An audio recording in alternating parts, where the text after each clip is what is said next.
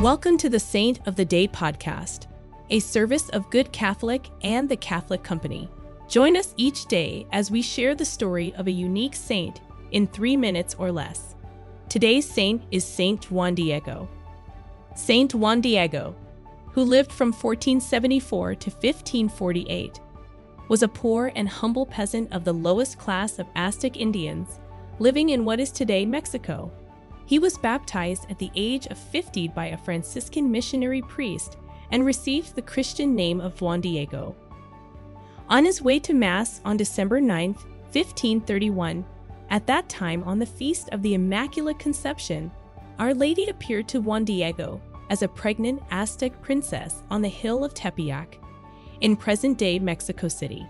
To help Juan Diego prove to the bishop that she had truly appeared, the Virgin Mary miraculously left her image on his tilma.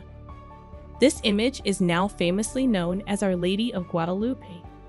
Saint Juan Diego's tilma still bears the image of Our Lady, miraculously, as the plant fibers normally disintegrate in 15 to 20 years, and it hangs in one of the most famous Catholic pilgrimage sites of the world, the Basilica of Our Lady of Guadalupe in Mexico City.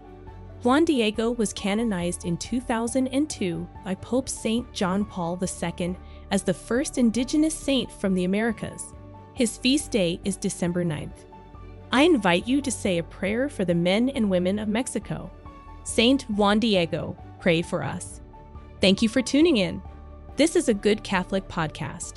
If you liked what you heard, check us out at goodcatholic.com and make sure to subscribe to our YouTube channel.